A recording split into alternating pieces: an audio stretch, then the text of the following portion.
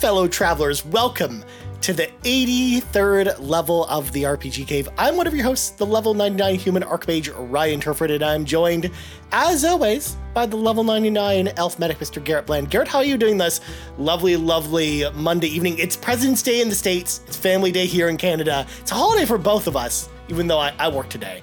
But you know, that's just how we roll, man. How you doing? I'm glad to celebrate the presidents. Any reason to not work? Thank you, presidents. All presidents out there, even you, the dumb ones, the ineffective ones, the ones less than a year term. We remember you on this day as we take this workday off. Actually, I'm pretty tired because today I had to go to the visa office in China, here in the city, and there's a long line now because they just reopened like the offices around here. So I got there at 6 a.m. and stood up for 5 hours to, wait in line. It's like the DMV on steroids, basically. That sounds very annoying, but also very relatable because when I had to get my passport renewed, it was the same thing. Because in Canada, it's kind of ridiculous to go get your passport renewed right now because the lines are just huge. Like people are camping out overnight.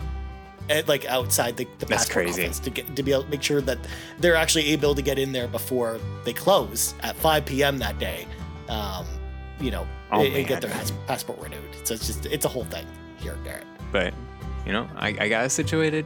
I got back, so everything's good. Nice. Yeah. Well, we're going to, of course, celebrate the release of Theatrhythm Final Bar Line, everyone's favorite Final Fantasy game this week. And, of course, I'm very excited about it. I've talked about it on the show before. It's the Final Fantasy rhythm game for folks that they're uninsured. So we're going to be talking about music tonight, which I think is always super fun. We haven't talked about music since the second episode of the show. So you can actually go back and listen to that like Garrett did to prepare for tonight's show. I did. Actually, it was pretty funny, Ryan. I listened to it all the way through because, I had time this morning. We were talking about, what Scarlet Nexus. We were talking about that game and that demo. I'm like, oh my gosh. That was so long time ago. The best part about it is, Garrett, we have a question about Scarlet Nexus tonight later in the show. To kind of cap things off and bring it full circle. Just closes the loop, man. Just closing the loop, man. Well, anyways, before we get into all that, we should, of course, clear the dungeon of these pesky mobs so we can get to that raid boss as quickly as possible. So, folks at home, if you want to support the show, there's a number of awesome ways to do that. If you're watching the live stream right now, we're at youtube.com/carpoolgaming, or if you're watching the video on demand later, don't forget to like the video, subscribe if you haven't subscribed already, and then ding, ding, ding, ring that notification bell to be notified whenever we go live with a new live stream or whenever we put up a new video, like all these Last of Us reactions that we've been doing. I know Matt's actually been doing an amazing job putting those together, and they actually just did that tonight with a big crew. So you're gonna want, if you're watching The Last of Us and if you want to hear some other people talking about it, if you want to get in the conversation, head on over to the YouTubes, go watch that as well. And then also, if you're listening on audio feeds, don't forget to subscribe to us there if you haven't subscribed already. And then rate us if you're listening on Apple Podcasts or Spotify. And last but not least, if you want some of our shows a little bit early or some exclusive content, like an episode of the Yumi Capri podcast that I recorded with Sean last week, as well as Seth, which went into some pretty serious territory, at least about my life anyways. You can head out over to patreon.com/carpoolgaming, throw a little tip in the little tip jar, and out comes content. All right, Garrett, without further ado, it is time to read from the sacred texts because we got to talk about soundtracks. So first off, I love music. I mean, people who have been listening to me podcast for a long time know that, I always was very passionate about music, from a very young age. My parents were both really into music, and my brothers were all into music, and so was I. I just kind of got dragged along with them. I used to play. Did you play anything? I played the drums. I played the piano. Nice. I played I went and played some gigs with the drums, but I'm nowhere near the musician that my brother is. Actually, my older brother Kyle is quite the guitarist, and he's played a whole bunch of fancy shows and stuff like that. So, I've always had this great thing with music. So, of course, one of the big reasons why I got so sucked into video games growing up, and then also one of the reasons why video games have always continued to be part of my life is because the music in video games is really excellent, especially in RPGs. So we did this episode, our second episode had to be about soundtracks. And we composed our like top 10 list, which we'll go over as to like our top 10 soundtracks of all time. And then tonight we're going to add 10 more to the list and talk about all that good stuff. But before I get into that, Garrett, I have a question for you. A question that I'm remiss I don't remember us talking about on the first episode or first time we did this, but correct me if we did, Garrett. But I mean, it actually is good for us to talk about again because we do have a lot of new listeners to the show. And that is, what kind of music do you like to listen to outside of games, Garrett? Because I feel like, you know, the way music works is that there's no right or wrong answer as to what's the best and what's the worst. It's all about, you know, your internal biases and what type of music stylings you like and what you don't like. And that plays into, okay, what's going to be our favorite, you know, RPG albums is going to play into that a little bit. So I want to know, Garrett, what kind of music you listen to outside of video games? Because I think that's going to play a little bit into your choices here. Yeah, sure. First off, before I get into like my music genres, I actually played an instrument as well. Oh, I did. Yeah, I played the clarinet from 6th grade, which I was 11 years old. So 11 till I was 19. So yeah, until I did the marching band in high school, did the marching band in college, did, you know, a regular band or whatever in high school as well. Music has been a huge part of my life. I know how to read music. I know how to get into it, at least with the clarinet. I know it's like different for everything else. But yeah, very much enjoy music and, you know, listening to it all the time. And I love my music in games as well, especially RPGs. The kind of genre I listen to, I think it's pretty predictable for me. It's like kind of like it's like modern, like it could be modern rock, but it can also just be like just contemporary in general. Just like the bands I'm thinking of right now that I just listen through on repeat is like Tame Impala, Gorillaz, Red Hot Chili Peppers is a big one for me. Linkin Park was like my jam back in the day. Yep. For sure. I know that feeling. I do like some orchestral pieces as well. And just go through playlists of those for sure. But yeah, I'm pretty predictable. What I do with music is I actually genuinely like to listen through an album just to make sure I get the whole message from the artist. And then probably like after 3 or 4 times, I'm just like, okay, let me pick out the songs that I kind of really like and just like hop it over to my playlist on Spotify. And I'm pretty much good to go. And then sometimes if I feel like, oh, I haven't, you know, heard of this band in a while, I would just go back to their Spotify playlist, kind of like go through some of their albums. But yeah, that's pretty, Churches is a big one for me too. Phoenix, I think, yeah, Phoenix is a big one. Yeah, that's pretty much it. Nice. I feel like we get along at least a little bit, not just in the realm of RPGs, but in music. I mean, I don't feel like we listen to a lot of the same bands, but I feel like we listen to very similar styles of music anyways, which I think, you know, helps complement things a little bit. Now, I'm also kind of more all over the place because I listened to a lot of other stuff, and it was definitely not like that because when I was first really getting into music in high school, I was really much just into just rock music, metal music, just anything like that. Like especially new metal, like during the late 90s, early 2000s. Like I was the Linkin Park person. I was the Korn person. I was the person who was into Limp Bizkit. I was that guy who was into all that stuff. And because I had like this giant collections of CDs at home. Like at one point I owned like 500 CDs because I, you know, listened to so much music, but it was all rock music because I just didn't really branch out a whole lot when it came to a lot of music, especially because like I felt myself becoming a little bit of a music snob in a way where like, you know, electronic music would come on or something like that, and I'd kind of like turn my nose up to it and be like, no thank you, I don't want any part of that because it doesn't have any like heavy guitars in it and stuff like that. So but as I've gotten older, I really started to branch out a lot. Like towards the end of high school, I was really getting into a lot of rap and hip hop on top of rock, but a lot of that just had to do with listening to a lot of rap rock, which was popular at the time, and then then that kind of being the gateway into, listening to rap and hip hop on top of that. And I listened to a lot of that during my college years. But then after that, video game soundtracks really kind of got me into electronic music and dance music and EDM and a lot of other different styles of music. But I kind of just listen to anything at this point. Like I like pop music. I like a lot of, electronic music. I'd of course still love a lot of rock music as well. Some of my all-time favorite bands, of course, are, bands like Nirvana or Lacuna Coil or Muse or a bunch of other, rock bands, Rage Against the Machine.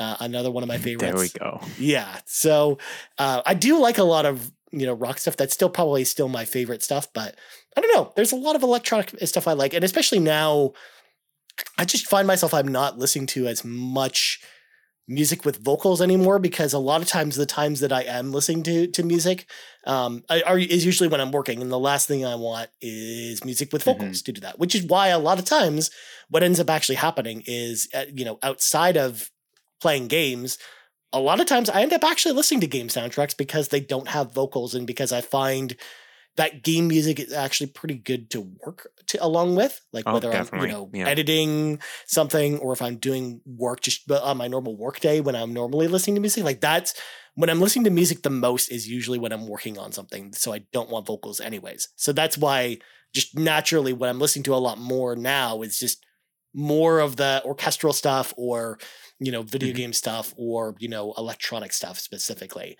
And a lot of the rock stuff's kind of fallen to the wayside a little bit, despite the fact that I still like all that stuff. So, yeah, that's kind of the musical journey I went on, but it's one of those things where, I can listen to, all that stuff myself, or likewise, when I'm, in the car with my girlfriend for a couple hours on the way to her place, she likes to listen to a lot of pop music, and I'm okay with listening to that too. So I'm kind of all over the place when it comes to music style. Nice. Yeah. Nice. I do want to admit that, I'm not a big Taylor Swift fan. I don't listen to a lot of her music, but her latest album, it's pretty banging. Yeah. I do like her latest album. Growing to her own genre, away from even away from the pop. It's like a blend of like pretty much a lot of different things. It's a pretty cool album. So I'll give her credit. Yeah. And also, I'm like you in the sense that I like to listen to full albums as well. Like, I'm not the type of person that it's like, all right, I just want to throw my playlist of songs on random and then just have it pick a random assortment of songs for me, like I'm listening to the radio. Like, I don't like that style at all. Like, I mostly like listening to a full album at least a couple times before, listening to songs on their own as well. So you and I are kind of similar on that page as well, because I like I kind of miss the idea of, cracking open a CD, reading through the booklet as you listen to the whole album and stuff like that, and looking at the artwork and stuff like that. Like, I don't know, there was something about that was just like a really cool thing to do. You just chill and relax and just get enveloped in like an artist's music. That just, I just don't find them doing that now. Is a musical journey. That's what I think. It's like, okay, the artist wanted me to listen to these songs in this order. Why is that the case? And yeah. That's why I like to at least listen to the whole album at least a couple times. Yeah, exactly. Sure. I'm like, and I've always kind of been like that too. Like, I've never been like, even when I was collecting CDs, I was never the person that would go out and buy a single of, some random song. Rather than just buying the full album. Because at that point, it's like, well, if I like a couple songs from this artist, I'll give their album a chance at that point and definitely try some other stuff out. But anyways, we've gone on long enough about this. We should talk about RPG soundtracks. So before we add 10 more games to our list, because I am imagining, Garrett, we probably even have enough fuel in the tank for maybe a volume 3 at some point. But the first 10 soundtracks that we did last time, we did Chrono Trigger, Final Fantasy XIV, Transistor, Persona 3 Portable, Persona 4 Dancing All Night, Mass Effect 2, The Elder Scrolls Online, Chrono Cross, Nier Automata, and Trials of Mana. Those were the 10 we have inducted into the RPG, soundtrack Wall of Fame at that point. So we're going to induct 10 more games tonight. We're going to go back and forth and talk about these. So, Garrett, would you like to go first or second in talking about soundtracks? I'll go second. Why don't you go first, Ryan? Oh. I'm interested how you reveal your list, your five favorites. So we're gonna do this in an interesting way because I feel like I'm gonna go most traditional to least traditional and kind of experimental. And also, a shout out to Locklith in the chat because I'm going to pull a Locklith because I have almost all these games physical. So I'm going to be showing off the physical games, including game number 1. This game came out in the late 90s. It was a game that we kind of took a chance on because we saw these like random commercials for it on TV, and it was my brother Kyle's birthday, and he got the choice of getting any game he wanted on the PlayStation 1 for his birthday. So he went to Walmart and we were like, okay, we're gonna take a chance on this game, see if it's any good. And turns out, Garrett, this game is pretty darn good. But it's not just the game that's good; the music for this game is pretty good, and that game is The Legend of Dragoon on the PlayStation 1, which, by the way, folks, if you want to be playing this, it's out this week on PlayStation Plus Premium this week, or you can buy it separately on PlayStation 4 and PlayStation 5, which is actually the way. You can buy it separately. Yeah, because this is actually, many people don't remember this. This is actually a Sony first-party title. So this is actually made by Sony.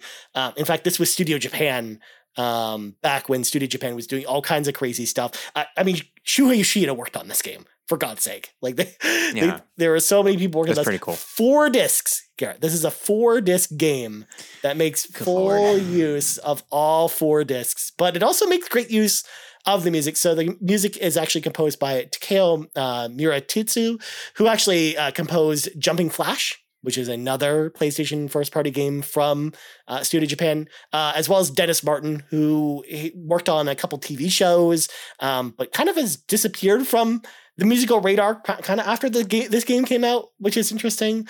But when I say that this is the most traditional, like out of all the soundtracks I'm going to induct tonight, this is the one that is the more traditional fantasy sounding soundtrack, where even though this game was not going for, super orchestral, it was going for, more traditional fantasy games. And John32S in the chat asks, is that your brother's copy or did you buy your own? This is actually Kyle's copy of the game. So but I mean, it became mine eventually. Hey, I've got 3 more copies of Legend of Dragoon in a box over there, Garrett. I can pull one of them out if you want me to.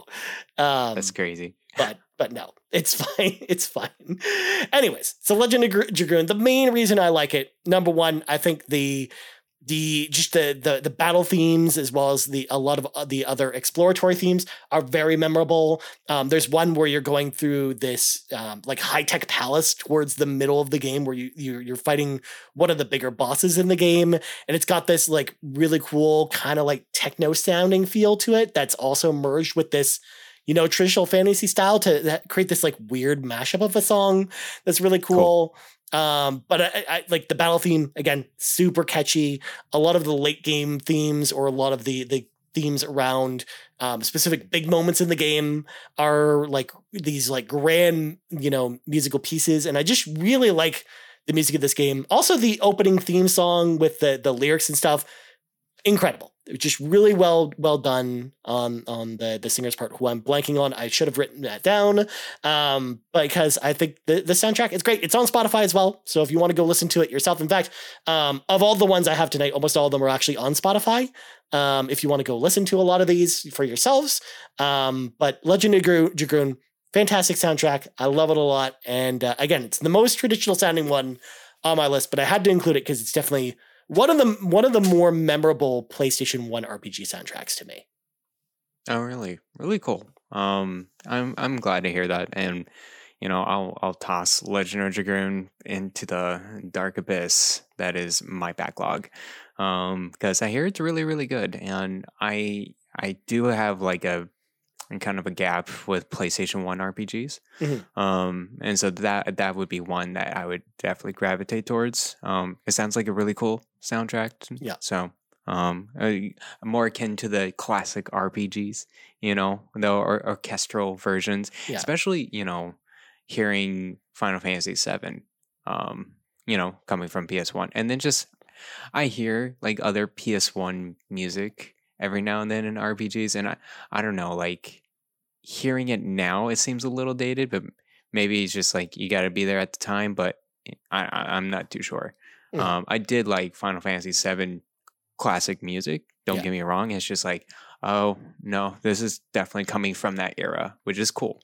Yeah. As well. Also too, like you have a lot of different musical stylings with the PlayStation 1 because like you've got games like Final Fantasy VII that are purely MIDI soundtracks because you can definitely tell like it was in development for the Super Nintendo originally, and then it was in development for the Nintendo 64, and then it came to the PlayStation. So you can definitely tell like that's why the music stylings are like that. Whereas if you listen to Final Fantasy IX, which came out like 4 years after that, it's like CD quality soundtrack that is not MIDI at all. Like they're two very different styles. And again, depending on when the games were in development or when they came to the PlayStation 1, you'll usually hear one of the two of those.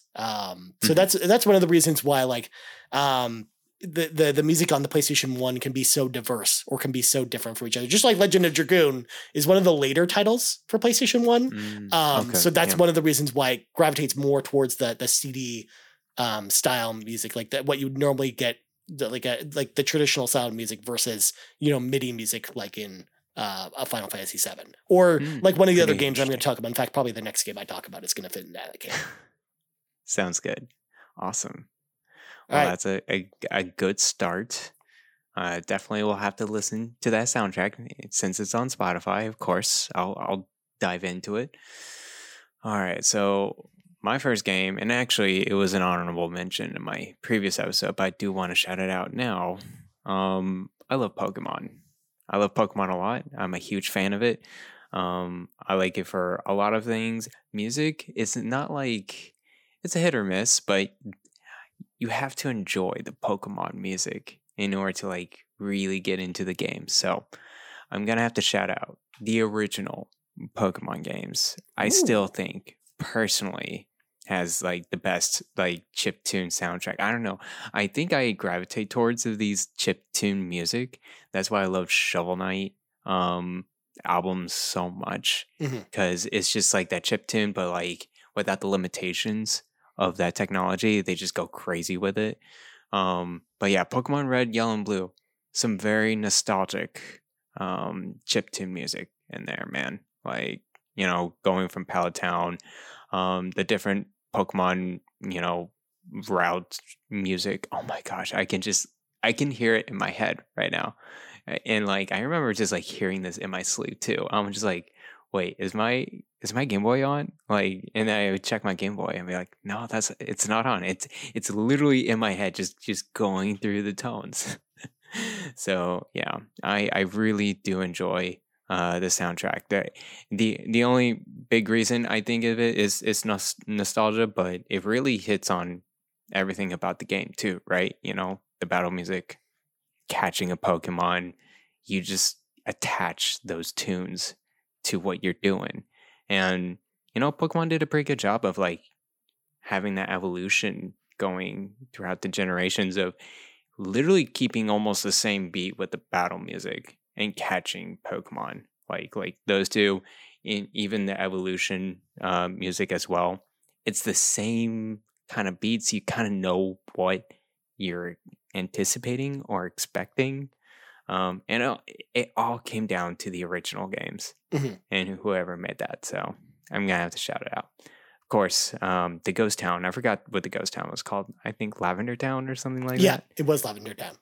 Yeah, pretty dark. And that spooked me a little. The music like haunted me when I was a kid. Yeah, so there we go. Shout out to Pokemon Red, Yellow, Blue. I love your music so much. That's a really good one. I'm actually kind of surprised that I didn't think of that because you're right. Like Pokemon's always been known for good music, but a lot of it is like they kind of keep using a lot of the same themes or a lot of the same music going all the way back to the original games. And I think there's something about, Pokemon Red and Blue that like, it's part of the reason why I still like going back to playing those versions today because of the music and because of the way like it feels just, walking around the towns in that game as well. Like, I don't know, there's just nostalgic elements to it all around. And I think the music is a big part of it. So I'm glad that you hit on that a little bit, Garrett, because I definitely think the music in the original Pokemon games really good. Like I don't think you get a ton of music because like I don't think there's a ton of variety there, but what you get is pretty memorable as well. Like to the point where you're Mhm. talking about where you're just like humming it after you're long after you're playing it and stuff like that.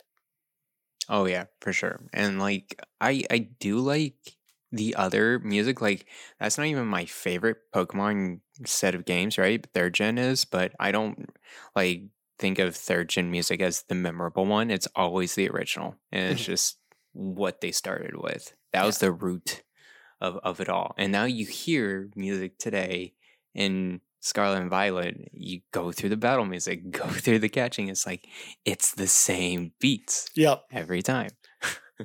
Yeah. Imagine if So there was it's interesting. a series like Final Fantasy or something like that where they just like use the same songs over and over again for all the games that came out every single year. Like that just doesn't happen. It just like for Right. that reason because like they want to vary it up and stuff like that. They do use some themes in some of the Final Fantasy games across the games, like the main Final Fantasy theme, for example, but not in the way that Mhm. Pokemon is. Where Pokemon Scarlet and Violet's music is pretty much just in a lot of ways just a redone version of the original soundtrack. So Mhm. just in so many Mhm. ways, which is just I funny to think I about. do have I do have to shout them out though when they have like, kind of a boss like let's say the gym leaders or the Elite Four or like legendary Pokemon, they do like to mix it up a lot. They're like, all right, now go crazy. Like every single game that they try and do. They like to mix it up. So shout out to that part. But other than that, the root stuff is like, all right, let's go back to the same type of beats and you're gonna love it. And I think it's two things. One's like it hits the nostalgia for the old Pokemon players, but like it's a very catchy set of beats for the new players as well. So Mhm. of course it works. Yeah. So there you go. Nice. Nice.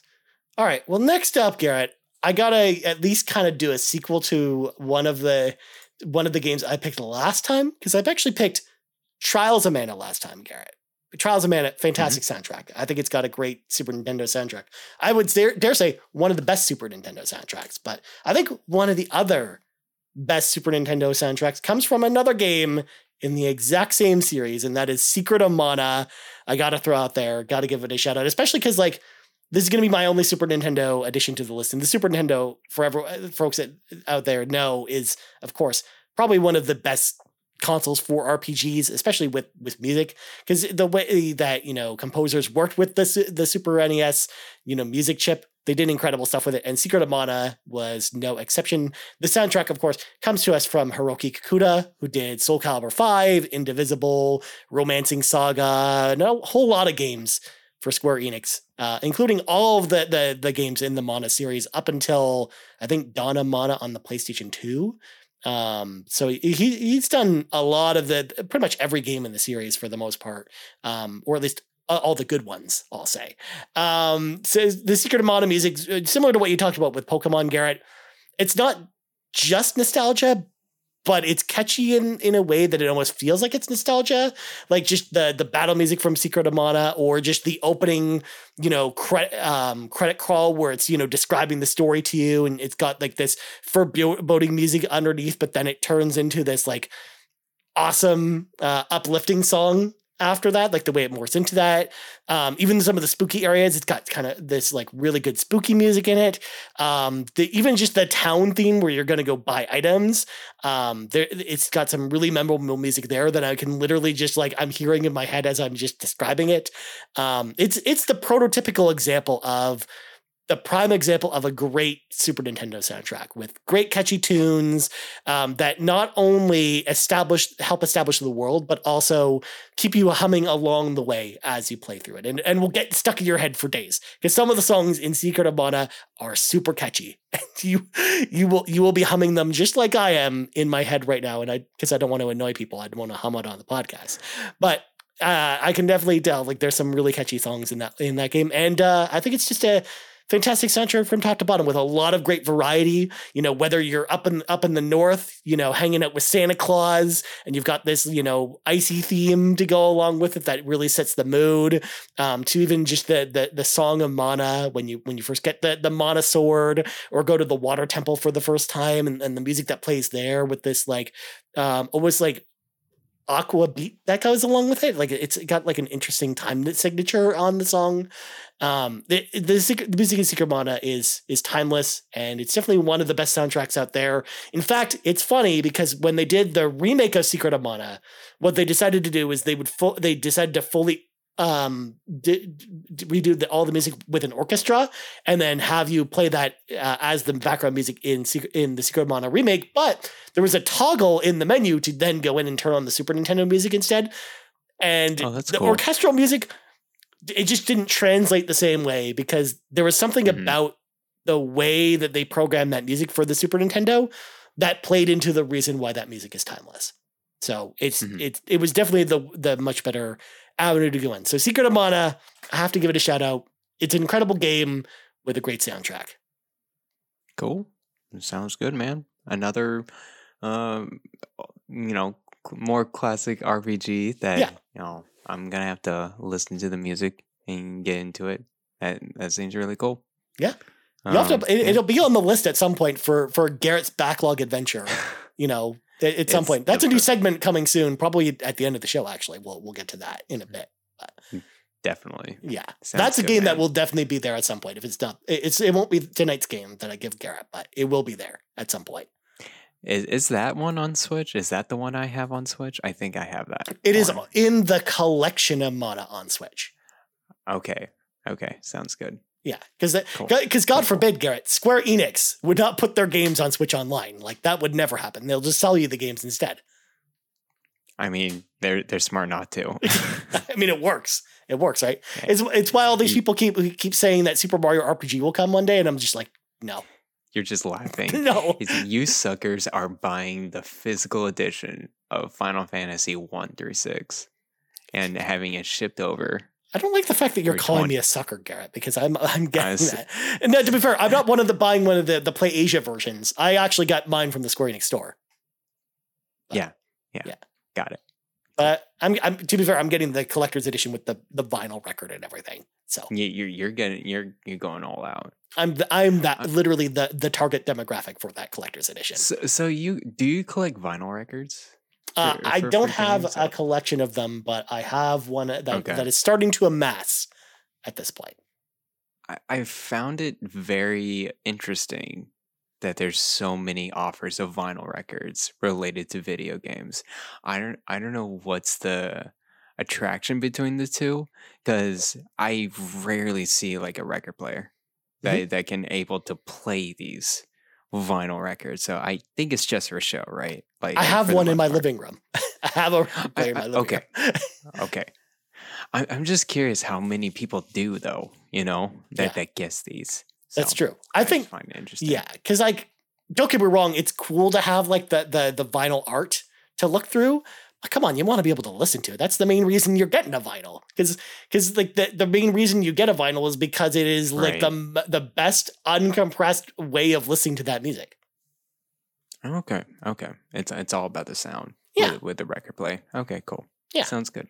Yeah, because that's the thing with music, where like music quality has only gone down as new technology for music has been introduced. Because you went to cassettes, which were worse than CDs. So then you got CDs, but then when you went down to MP3s, the musical quality just shot down. And then streaming services is even lower than that, where you're listening to, when you stream music on Spotify, a lot of times it's worse than what's on the radio as far as quality wise. Oh, that sucks. So that's why people chase the vinyl records, Garrett. I'm not an audiophile, so okay. Yeah. I also saw a lot of Persona vinyls too. Yeah. And people going crazy over it. I'm like, I'm just intrigued this significant overlap of the music listeners and audiophiles over the video gamers and the collectors. Like they're pretty. They go hand in hand, but vinyl collecting has actually become much more popular these days. Just across the board, whether you're a movie person or a TV person or just a listener of music. So, cool. Yeah, I think it plays into it a little bit. But anyways, we got a little off topic, Garrett, because I want to hear from you next. What's your next game? Sounds good.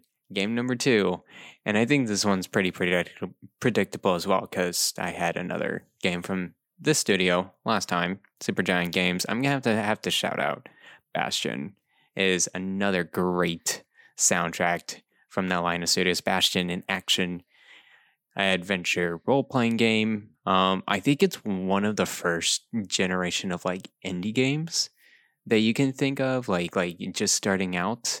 That was Supergiant's, debut game as well, and they put a lot of heart and soul into their album. It's mainly it's composed by one person, Darren Korb, and he does a lot of like the announcements too, of the game, like within his songs. It's actually kind of cool because he like would like announce something and then a building would just drop in the game as he's just playing the guitar. It's just like, and it's just a string guitar, as he keeps on going, and then he mixes a lot of modern beats to it.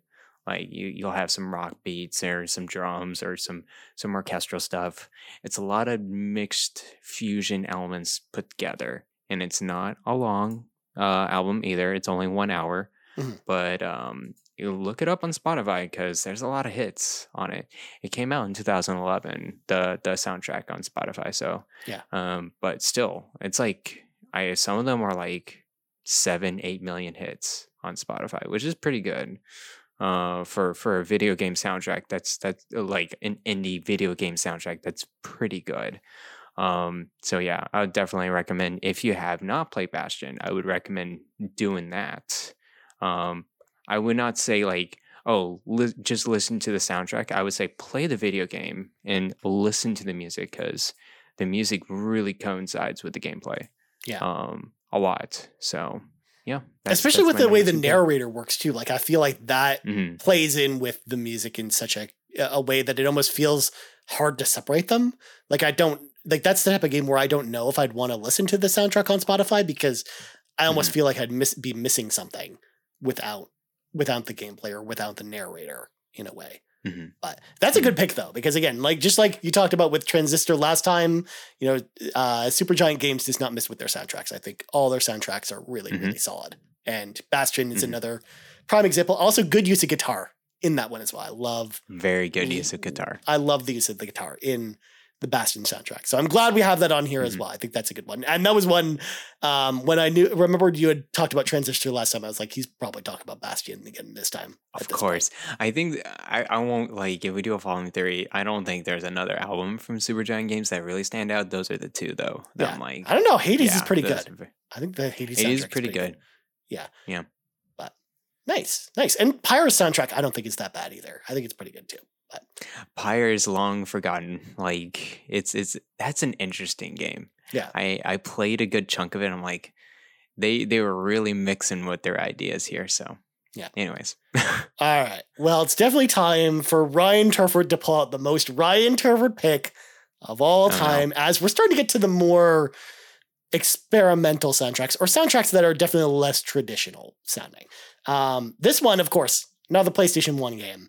And actually it's closer to the Final Fantasy VII type, where there is some MIDI music in this one, but it's kind of in that weird gray area where they were starting to experiment with, actual music and then MIDI music. So some of the soundtrack's MIDI and some of it's not. But this soundtrack is Parasite Eve, because of course your boy Ryan Turford has to find yet another reason to talk about Parasite Eve on a podcast. So the music for this, it's like, first of all, you'll be impressed when I tell you who composed this. This is Yoko Shinomura. She composed Street Fighter 2, Live Alive, Super Mario RPG, Xenoblade Chronicles, as well as like 100 other games. Like, she's composed some big stuff with some great music. So that's got to tell you all you need to know about the musical quality behind a game like Parasite Eve. So, of course, I've talked about it before on the show, but Parasite Eve, in case y'all are new to the podcast, is a survival horror RPG from Square Enix that takes place in New York City, and there's this big viral takeover and that's trying to like evolve the humans into like more evolved beings. Of course, these evolved beings want to, rip each other's faces off and stuff like that, in true horror fashion. But the music that goes alongside Parasite Eve is really interesting because on one hand, some parts of the music are very much your typical Resident Evil, like setting the mood style of music to try and create a creepy atmosphere. But other styles of music, like the open world theme where you're selecting where you want to go on the map of New York City, to the combat theme, to certain other things, there's like some crazy techno music in this game that fits in there. But it's just so good. Like I just love like the musical variety and different song types that are in this game, and they go kind of all over the place as far as range and styling. And I think just Yoko did a fantastic job of putting the soundtrack together. And it's one of the reasons why I like to go, like this is one of the soundtracks I actually like to listen to when I'm working on stuff. Cause yes, there's some of the, atmosphere building stuff. But there's a lot of like really like upbeat or just like fast paced tunes as well to really get the blood pumping in a good way. Especially again, the combat theme is just so good. It's one of my favorite RPG combat themes in any RPG. So gotta give a shout out to Parasite Eve. Yoko Shinomura did an amazing job on it, and I have to add it to the list, Garrett. Parasite Eve. What do you think? It sounds good, man. It sounds pretty interesting. Like all the different like blends with that game. Yeah.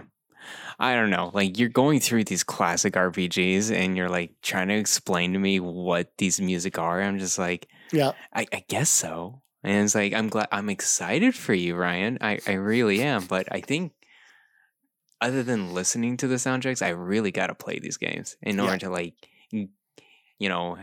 actually, feel what you're feeling with this music. Of course, too, it's nostalgic for you. And I think nostalgia hits a big, side with different games as well. So that's true, but I will say a game like Parasite Eve I did not play until a couple of years ago. So interesting. It's a newer game to me, so it's definitely not a nostalgia thing with that one. And actually, these next two, funny enough, Garrett, are actually newer games that are not nostalgic picks. But I know you haven't played them either, so we're gonna run into the same thing even with newer games. So just to throw it out there, for sure, sounds good. That's what I think of it, Ryan. Is like good for you, and I will listen to the soundtrack when I get to it in the backlog adventure. You better believe Parasite Eve is going in there. You do know that's like one of the first ones I'm going to pick for you. You said it's a short game. It is. You can beat it in 8 hours. That's pretty good. Yeah. That is short. That's like a week. And when I say 8 hours, it's 8 hours like linear enough where it won't be like Golden Sun and you won't get lost for 20 hours, Garrett. Oh, that's good. There's no grinding either. So there you go. Cool. All right. Sounds good. Garrett, what's your next game?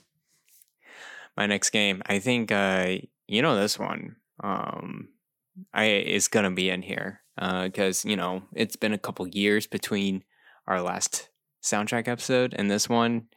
We played a lot more RPGs since then. Yep. And of course, this one had to be in there, had to be included. Xenoblade Chronicles 3 soundtrack.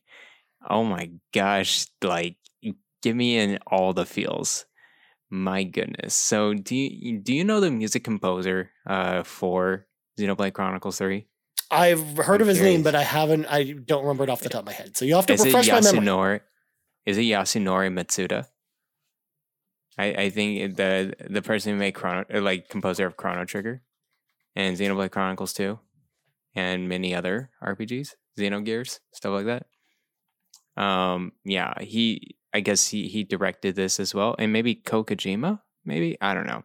Anyways, the music here is fantastic, and of course, it's centered around the flute music, the classic flute music into the games that kind of just wrapped around how to send people off in after death. It's kind of a it makes you think music is transcendent, pretty spiritual, powerful stuff. Especially like when you have, the two separate clans having their own flute music tunes. separately as a song, different songs. And then once they come together, it's harmonized and like kind of like doing different beats and everything. But and you can tell, oh, it's supposed to be the same song. And I think that's super cool. I think that was a great way of melding music into game and story and exposition. This game is all about like letting go and like transcending off. Like, how do we let the people not die in vain? How do we send them off in peace after what they've gone through life? That and that's why they had certain people practice doing this flute music stuff, is to send them off. I think they did an incredible job with the music. Other than the flute music, of course, there's a lot of great orchestral pieces that really hit you in a lot of emotional scenes. I wouldn't say like the atmospheric music in the game is fine. It's not like nothing to write home to, but definitely like during cutscenes, I was like just going into tears just because it was a climactic scene, and then there's the emotional orchestral piece. I'm just like, oh my gosh, why are you doing this to me? And it's just raising all the scenes, and the endorphins are going. Yeah, so there you go. Xenoblade Chronicles 3. You did a really good job of putting your music into the gameplay, into the story. So yeah, that's one of my top soundtracks because of it. Yeah. I knew that one was coming. And if it wasn't that one, it might have been even just the original Xenoblade Chronicles, but definitely 3. That's the one that I've heard from a ton of people, because I still haven't played Xenoblade Chronicles 3, of course. I have the collector's edition on my shelf, but I haven't played it yet. I'll play it at some point, maybe one day. But no, it's come up time and time again that the music is one of the best parts of the game. So I could definitely understand why you'd pick that as your choice. And it all makes sense as far as the themes and are concerned in the game. So I'm happy that you picked it and happy you added it to the list. If for nothing else, so then we don't get an angry letter from Nagachaka last week asking why we didn't pick it.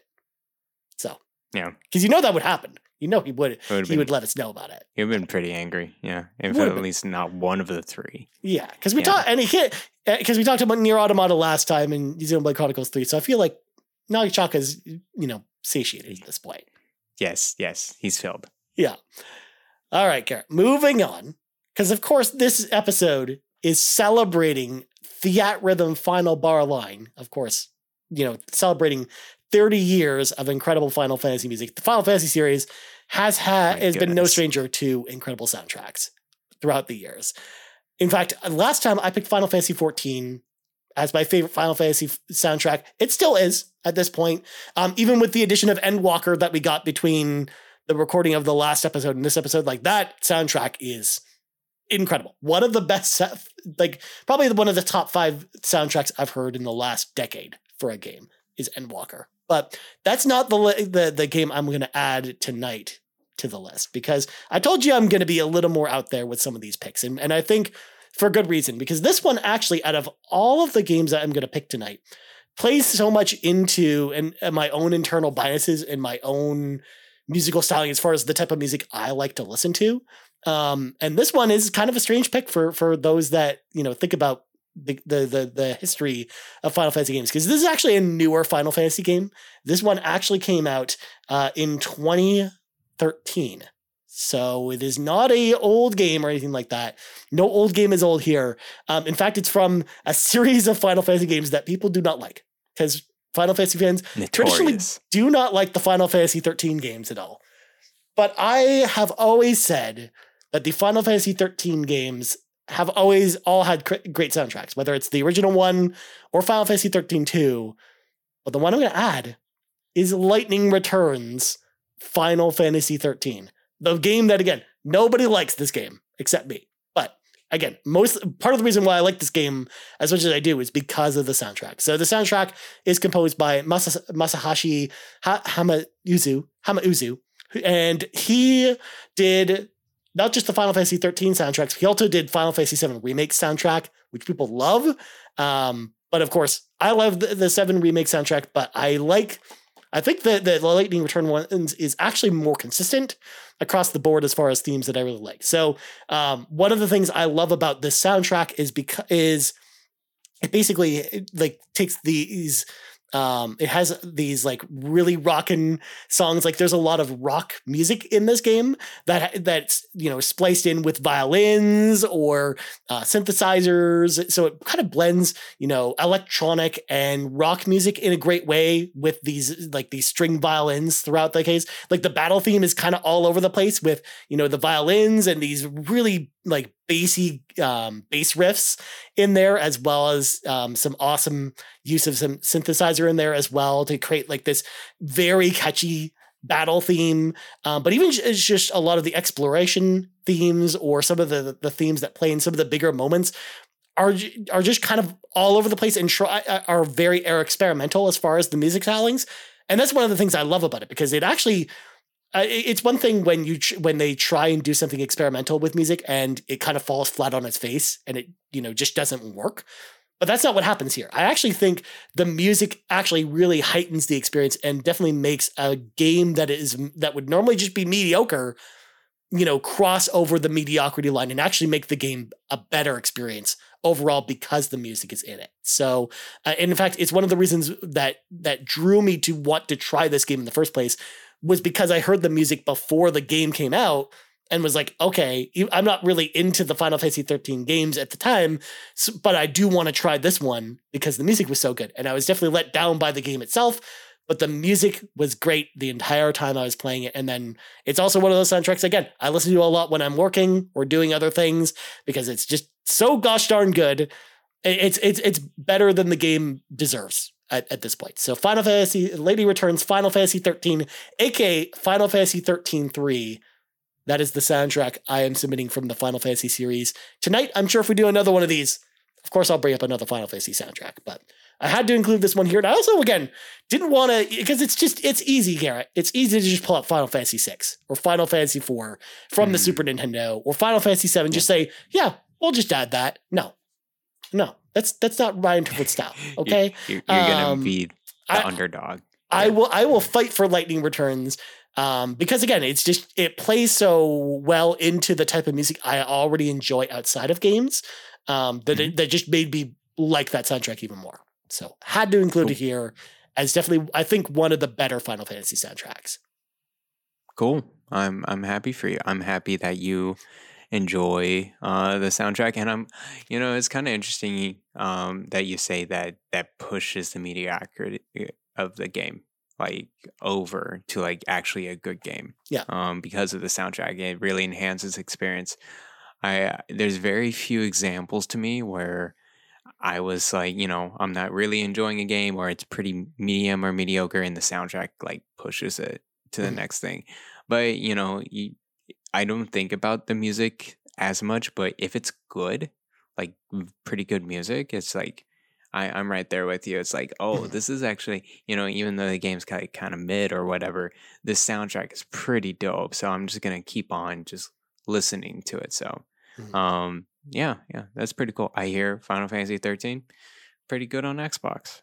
It's not on Xbox Game Pass anymore, but it's I heard performs pretty well. Yeah, they went back and they kind of re-upped the performance of the game, and they actually up-resed all the cinematics to 4K instead of compressed 720p like they were in the original Xbox 360 version. My goodness! But Lightning Returns actually looked good on all both 360 and PS3. So it was the one that got the least amount of work when they did the porting. But 13 and 13.2 definitely needed the extra work because the 360 versions of both those games were terrible. Gotcha. Sounds good. Yeah. I didn't realize it came out so late, like 2013. I don't think I was like really in the know of Final Fantasy during the time. It came out the same year as the PlayStation 4. Yeah, the same year as PlayStation 4. Yeah. I distinctly remember playing a lot of Borderlands 2 during that year. And it's like that was like the only game I was thinking of. But man, 13.3. I definitely want to go and, try out all these different Final Fantasy games, but you'll set me on the street. You got to finish Final Fantasy 7 first because you've already started that one. That's true. And then you go Actually, from there. I'll probably restart it I'll probably restart that one. Probably. I forgot a lot of it. Then you can go back to All the right. gold saucer all over again. But Garrett, what's your last game? Oh my god, gold sauce. Anyways, next game. For me, this one's an interesting pick. I would not say this is everyone's like, oh my gosh, great pick, Garrett. This is like an amazing soundtrack. This is like more like an acquired taste. Definitely for me. Definitely atmospheric. Shin Megami Tensei 5. Now, it's a great game. It's a very great gameplay. Story's kind of meh.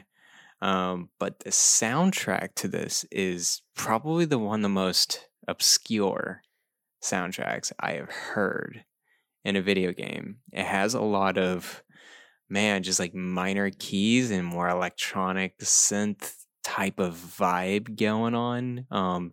It's meant to be more atmospheric than anything else.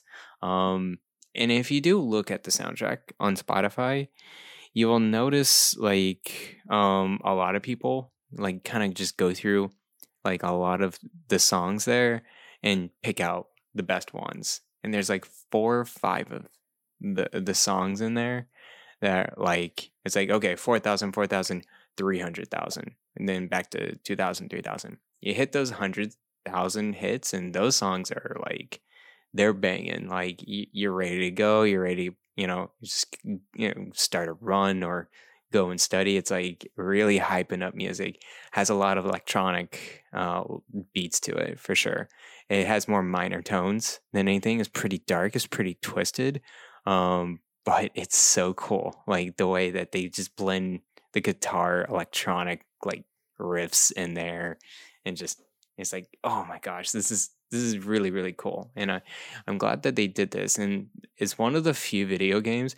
Actually, I don't think I've told you this before, Ryan, but in a lot of RPGs, once I'm getting into the motion, if I'm not like in a story scene or whatever, I'm just like grinding, I mute the game a lot.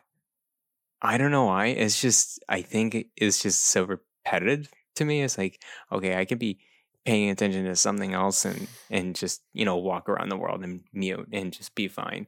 I do that for a lot of RPGs. This one in particular, it's like, okay, no. Once I'm in battle, I want to hear that music so badly. And so this is one of the very few games that I did not mute a lot of the time. So there you go. Shin Megami Tensei 5 is one of my favorite like soundtracks, but I can understand it's not for everyone. Yeah, for sure. It definitely doesn't sound like the type of soundtrack I would listen to a lot, but I'm glad that they definitely worked for you, especially with how long I remember you playing that game, Garrett. So you must have really liked the soundtrack if you left the soundtrack on as long as you did while you were playing that game. Mm-hmm. It was pretty good, especially the battle music. Yeah. So there you go. Nice. All right. Last pick of the night, Garrett, before we go to audience submissions. This one, also from Atlas, also came out after we recorded the last episode of the last soundtrack episode, and was actually my favorite game to come out in 2020. And that game is 13 Sentinels, Aegis Rim on the Switch and the PlayStation 4, because this game soundtrack is bonkers. It is all over the place, because on one hand, it kind of fits with the duality of the two game styles you got here. Because on one hand, when you're in the visual novel-esque kind of segments where you're walking around town or walking around school with your friends and stuff, you've got very normal sounding music and stuff like that. Like, it's very traditional sounding music. Like, Garrett, when you go into mech battles and you're fighting kaiju, oh man, that's an EDM lover's dream, this soundtrack. The music when you're playing in the combat is incredible. It is bonkers. In fact, most of the songs are composed in such a way where as you progress through certain stages of the battle, the music will then change depending on the stage that you are, the section of the battle you're in, and then go throughout it. And then like the final boss theme is like an amalgamation of like all the other themes from all the other battles in the game that kind of play through as you're progressing through certain moments of the final battle. It's just like, oh my God, it's just, I can't even, like, I'm just kind of smiling from ear to ear just talking about this soundtrack, because this soundtrack is so good. It sticks with you in such an incredible way that, again, just what I talked about with Lightning Returns, it really heightens an already great experience even higher with how integral the music is, both in the battle scenes, but even just when you do have the more kind of, simple melodies or the more normal music outside of the battles, like all that stuff is great too, including during some key moments where you've got music that really heightens the tension. The music in 13 Sentinels is like a tour de force. It's done by Hiroshi Sakamoto, who did the music for Valkyria Chronicles and Final Fantasy Tactics, as well as a whole bunch of other games for Square Enix and Sega. And cool. This game is no slouch when it comes to the soundtrack. And this is also the only one that I talked about tonight that's not on Spotify. So if you want to hear any of the soundtracks I talked about tonight, you can go there and listen to them. This one, 13 Sentinels, you'll have to go listen to on YouTube if you're interested in checking it out. But God, this soundtrack is so good. And it's one of the things that just elevates this game from being an amazing game to a masterpiece, in my opinion, is the soundtrack. So had to give it a shot. Nice, dude. Very cool. Yeah, I didn't know the music was really good in that game. I know that game is good in terms of gameplay and story and character development. I hear it all the time, like from you and from other people that played this game's like, this one's the best ever. I'm just like, dang, okay, I gotta check it out. But I thank you for letting me know that the soundtrack is really good too. So yeah. I do have it. I've had it since well, I have it on PS4. I had it since maybe like 20 when it came out. It was like 2020. Yeah, it came out in 2020, and remember remember it going on sale a lot. So I think you might have just picked up probably when it was on sale, because it goes on sale all the time. I wanted to get the cover sleeve and everything, so I did get that. Really cool stuff. But I'll definitely, hey, you knock on that door more and more. I will probably get in that short list. Just keep knocking. Yeah, really it's fine. Cool, it's only like a 40-hour game, Garrett. Like, no problem. You'll crush it. At least it's on Switch, but I know you don't have it there. But anyways, Garrett, before we move on, do you have any honorable mentions that you want to go through real quick? Because we've been going for a while. We won't linger on them too long. I have my 5th pick. Gonna go through my 5th pick? I thought you already had 5 because you went first. No, I went first. I'm sorry. I'm old. Please go on, Garrett. I'm sorry I'm rushing the show. It's all good. My 5th pick, and I'll be quick about it too, is actually from a recent game I've been playing. I haven't finished yet, Chained Echoes. You've heard about this one, and I definitely highly recommend it to anyone that loves classic top-down JRPGs, like, SNES, PS1.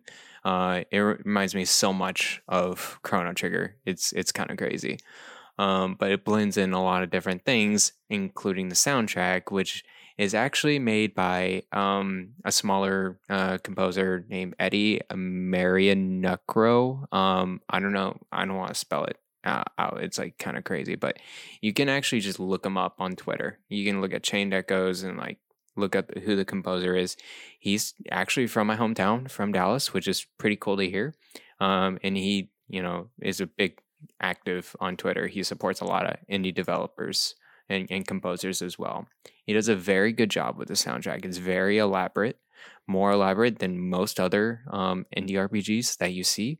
It goes from just very, light and orchestral pieces down to like more synth wavy electronic beats, fusion, similar type of vibes going on. There's definitely some selected songs that are really cool. The whole soundtrack is on Spotify and on YouTube, uploaded by him. And so, yeah, I would just, if you're not checking the game out, I would definitely check out the soundtrack, even just for a little bit, just to get the feel of what this, like, the soundtrack is. Because I definitely like going through this game. It's like, it's a great game, but as you said, like, the soundtrack really pushes the boundary. The soundtrack is really, really good, and it sets in kind of very atmospheric, has very different worlds, it has very different genres all around. So this guy did a very good job for his like debut-ish type of game. So yeah, there we go. Chained Echoes, my 10th pick. That's awesome. Or 5th, whatever. Yeah. Yeah, that game is like still on my radar at some point. I do need to play it at some point. So maybe one day I'll play that game at some point. We'll see. Maybe. Yeah, again, Garrett, you just keep throwing it up there. I'll just keep knocking on the door. I'll play it eventually at some point. And we could actually talk about it at some point. I think that would be That'd be really cool. Chain Echoes is a really good game. I need to go back to it after Fire Emblem, but yeah, by how much I play it, it's like I'll finish it pretty soon. Nice. All right. Going back to my previous question, Garrett, any honorable mentions at all? I think I'm good. I think I'm out of honorable mentions. I went through my list, and other than kind of the honorable mentions I mentioned last episode, I think the one was like Fire Emblem Shadows of Valencia was like one of my favorite soundtracks from that franchise. But other than that, I think I'm good. What about you? Nice. So one of my runner-ups last time was Indivisible. Again, from the same composer as Secret of Mana. I still think that soundtrack's incredible, so I definitely highly recommend that one. Final Fantasy VII Remake, because duh, of course. And then the other one I want to give a shout out to is, we haven't ever mentioned it before, is Diablo 2. I actually have been playing a lot of like Diablo 2 Resurrected pretty lately, and it reminded me that soundtrack's actually really good, especially like the classic Diablo theme on like the mandolin, and even just like going to like the desert theme and stuff like that too. I just really love like the different themes for all the different areas in Diablo 2, and I think it's just a really strong soundtrack overall as well. Like it just really fits like the dark tone of that game in such a great way. Nice. So I just got Diablo 2 on Switch because actually, spoiler alert, Diablo kind of sucks on Steam Deck. You can't really install it and make it control very well because it's on a different browser. So I did get it on Switch with gold coins. So I'm pretty excited to play Diablo 2 on Switch. Yeah, that game's still awesome. So, and it's got a great soundtrack. So had to include it there as well. In fact, I've been playing a lot of classic Blizzard games lately because I've also been playing a lot of StarCraft 1, some other stuff. So there's that too. Yeah. All right, let's let some of our audience into the cave with us. Let's start with Nagachaka, who said, why do RPGs have the best soundtracks compared to other video game genres? Xenoblade Chronicles 1 through 3, Nier Automata and Nier Replicant, Persona 5 Royal, Skyrim, and Final Fantasy Remake, just to name a few. Well, to answer Nagachaka's question, I will say, I think the reason that is part of that anyways, is just the way that the games are developed, in the sense that the developers know that you're probably going to be spending a ton of time playing RPGs. So they want to make sure that the music itself is catchy, but also you're not going to get sick of it right away. Like that's the main reason why, I think the battle theme in Persona 5 Royal is composed in the way it is, where it's super catchy and gets stuck in your head, but it's also not ever really going to get annoying the like 200th time that you listen to it. Like it's purposely designed to do that. So I think that's just part of the reason why and all of that too, we're just naturally spending more time with RPGs. So I just think the music just resonates with us more than, a game like Wolfenstein, the New Order or something like that, because you're just spending so much more time with an RPG that you're just so much more attached to the music in that game. But what do you think about this idea, Garrett? I think you're right, at least for that reason. I don't know. I argue that RPG soundtracks are great, but like there's so many non-RPG soundtracks that are fantastic too. And so I'm kind of agnostic. Like I don't lean that RPGs are like, I think they do a pretty good job of like making orchestral pieces and like making it more complete for the game. But man, like I can name a few games that are non-RPGs. I'm like, I would just be banging my head and just studying like all night with soundtracks like Hotline Miami. Yeah. Like Shovel Knight. Like those are the two big ones that like really get into my head. So yeah, I'm pretty agnostic about it. Yeah. I have to give the shout out to Doom 2016. That soundtrack is still, yeah, dude. Oh, it's so good. Moving on, Brian X says, I'd have to say my favorite soundtracks come from the SNES era, Chrono Trigger, Final Fantasy VI, Mega Man, and Super Mario RPG, to name a few. There's something about 2D music that just hits a bit harder than modern day soundtracks. Almost forgot Donkey Kong Country. So good. Yeah, a lot of those classic Super Nintendo soundtracks, it's hard to beat them. They're really good. Donkey Kong Country, man, so good. The music, at least the second one, I love it so much. And then last one, Skycatcher Gaming. You might be proud of this one, Garrett. My favorites are Fire Emblem Three Houses, Ys 8, Radiant Historia, Nier, Grandia, and Shin Megami Tensei 5, to name a few.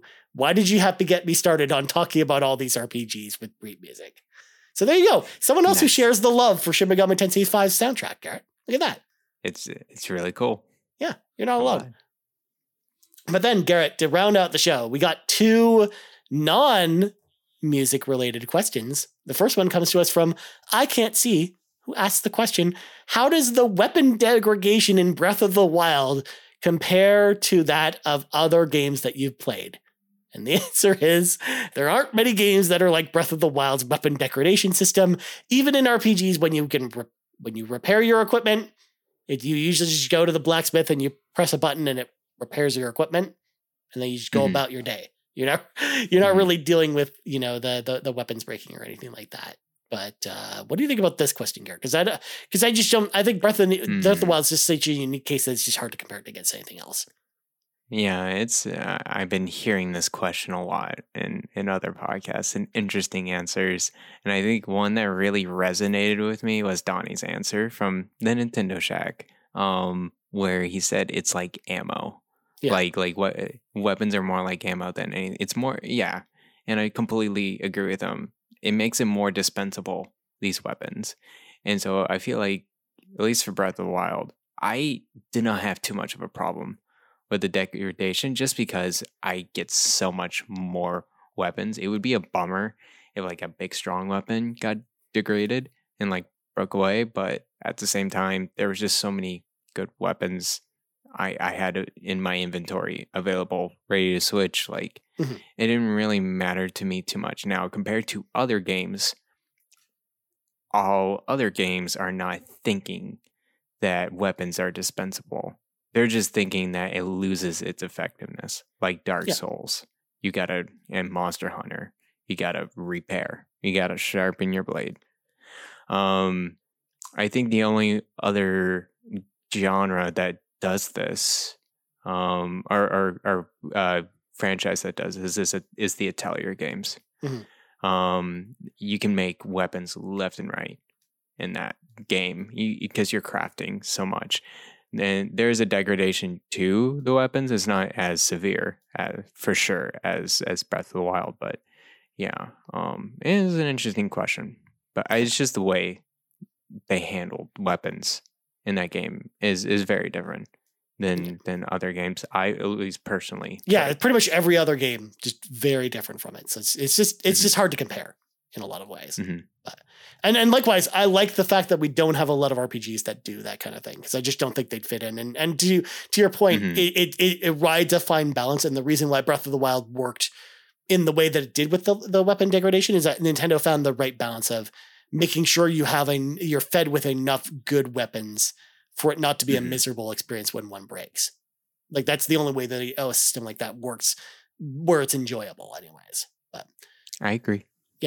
Moving on to our last question, and this is more of a question from me, Garrett, but if you have anything to chime in, feel free to ask.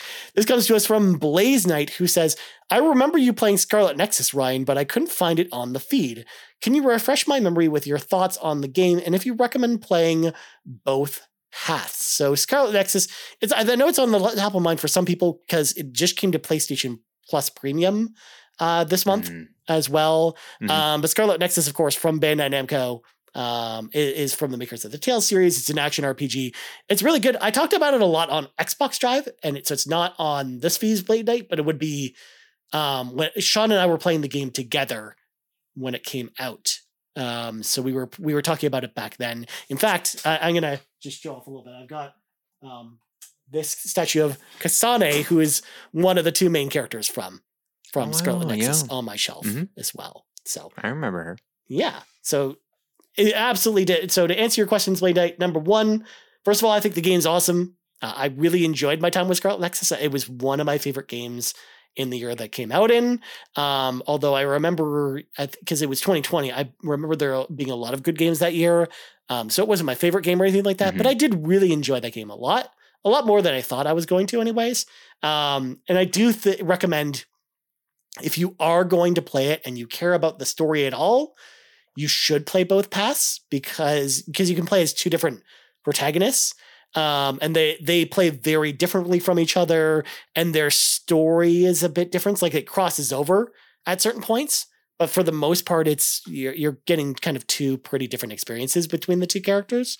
And as a result, if you want like the complete story, you do have to play as, do both paths. Kind of like Nier Automata, where you have to play the game, 3 times and get all the ways. endings. Yeah. So I think it's definitely worth doing that if you're invested in the story. If you don't care about the story and you enjoyed just playing as one of the other characters, I don't see any reason why you need to go back. But if you're enjoying the story and you want to actually get the full experience, you do have to do both paths. Definitely. Cool. Anyways. Sounds good. Before we go, Garrett, we got one last segment to do that I meant to do at the beginning of the show, but I've totally forgot until halfway through the topic. I was just like, let's do it at the end here. So Garrett, you have tasked me with picking games for you to play on your backlog. Yes. And I need to, of course, we need to come up with a good title. For now, I'm just subbing in Garrett's Backlog Adventure for now. I like that. Yeah. Yes. Garrett's Backlog Adventure. So I'm going to assign, what's going to happen here is I'm going to assign Garrett a new game to play every month, and he has to figure out how to play it, or at the very least, if we need to extend it, we'll extend it beyond the month period. Yes. Because I'll just add to Garrett's backlog as I do normally. So Garrett, the first game I'm going to task you with playing is a game you've already started, but then put down because it was the worst time for it to come out. And it's also a game that I know is not super long.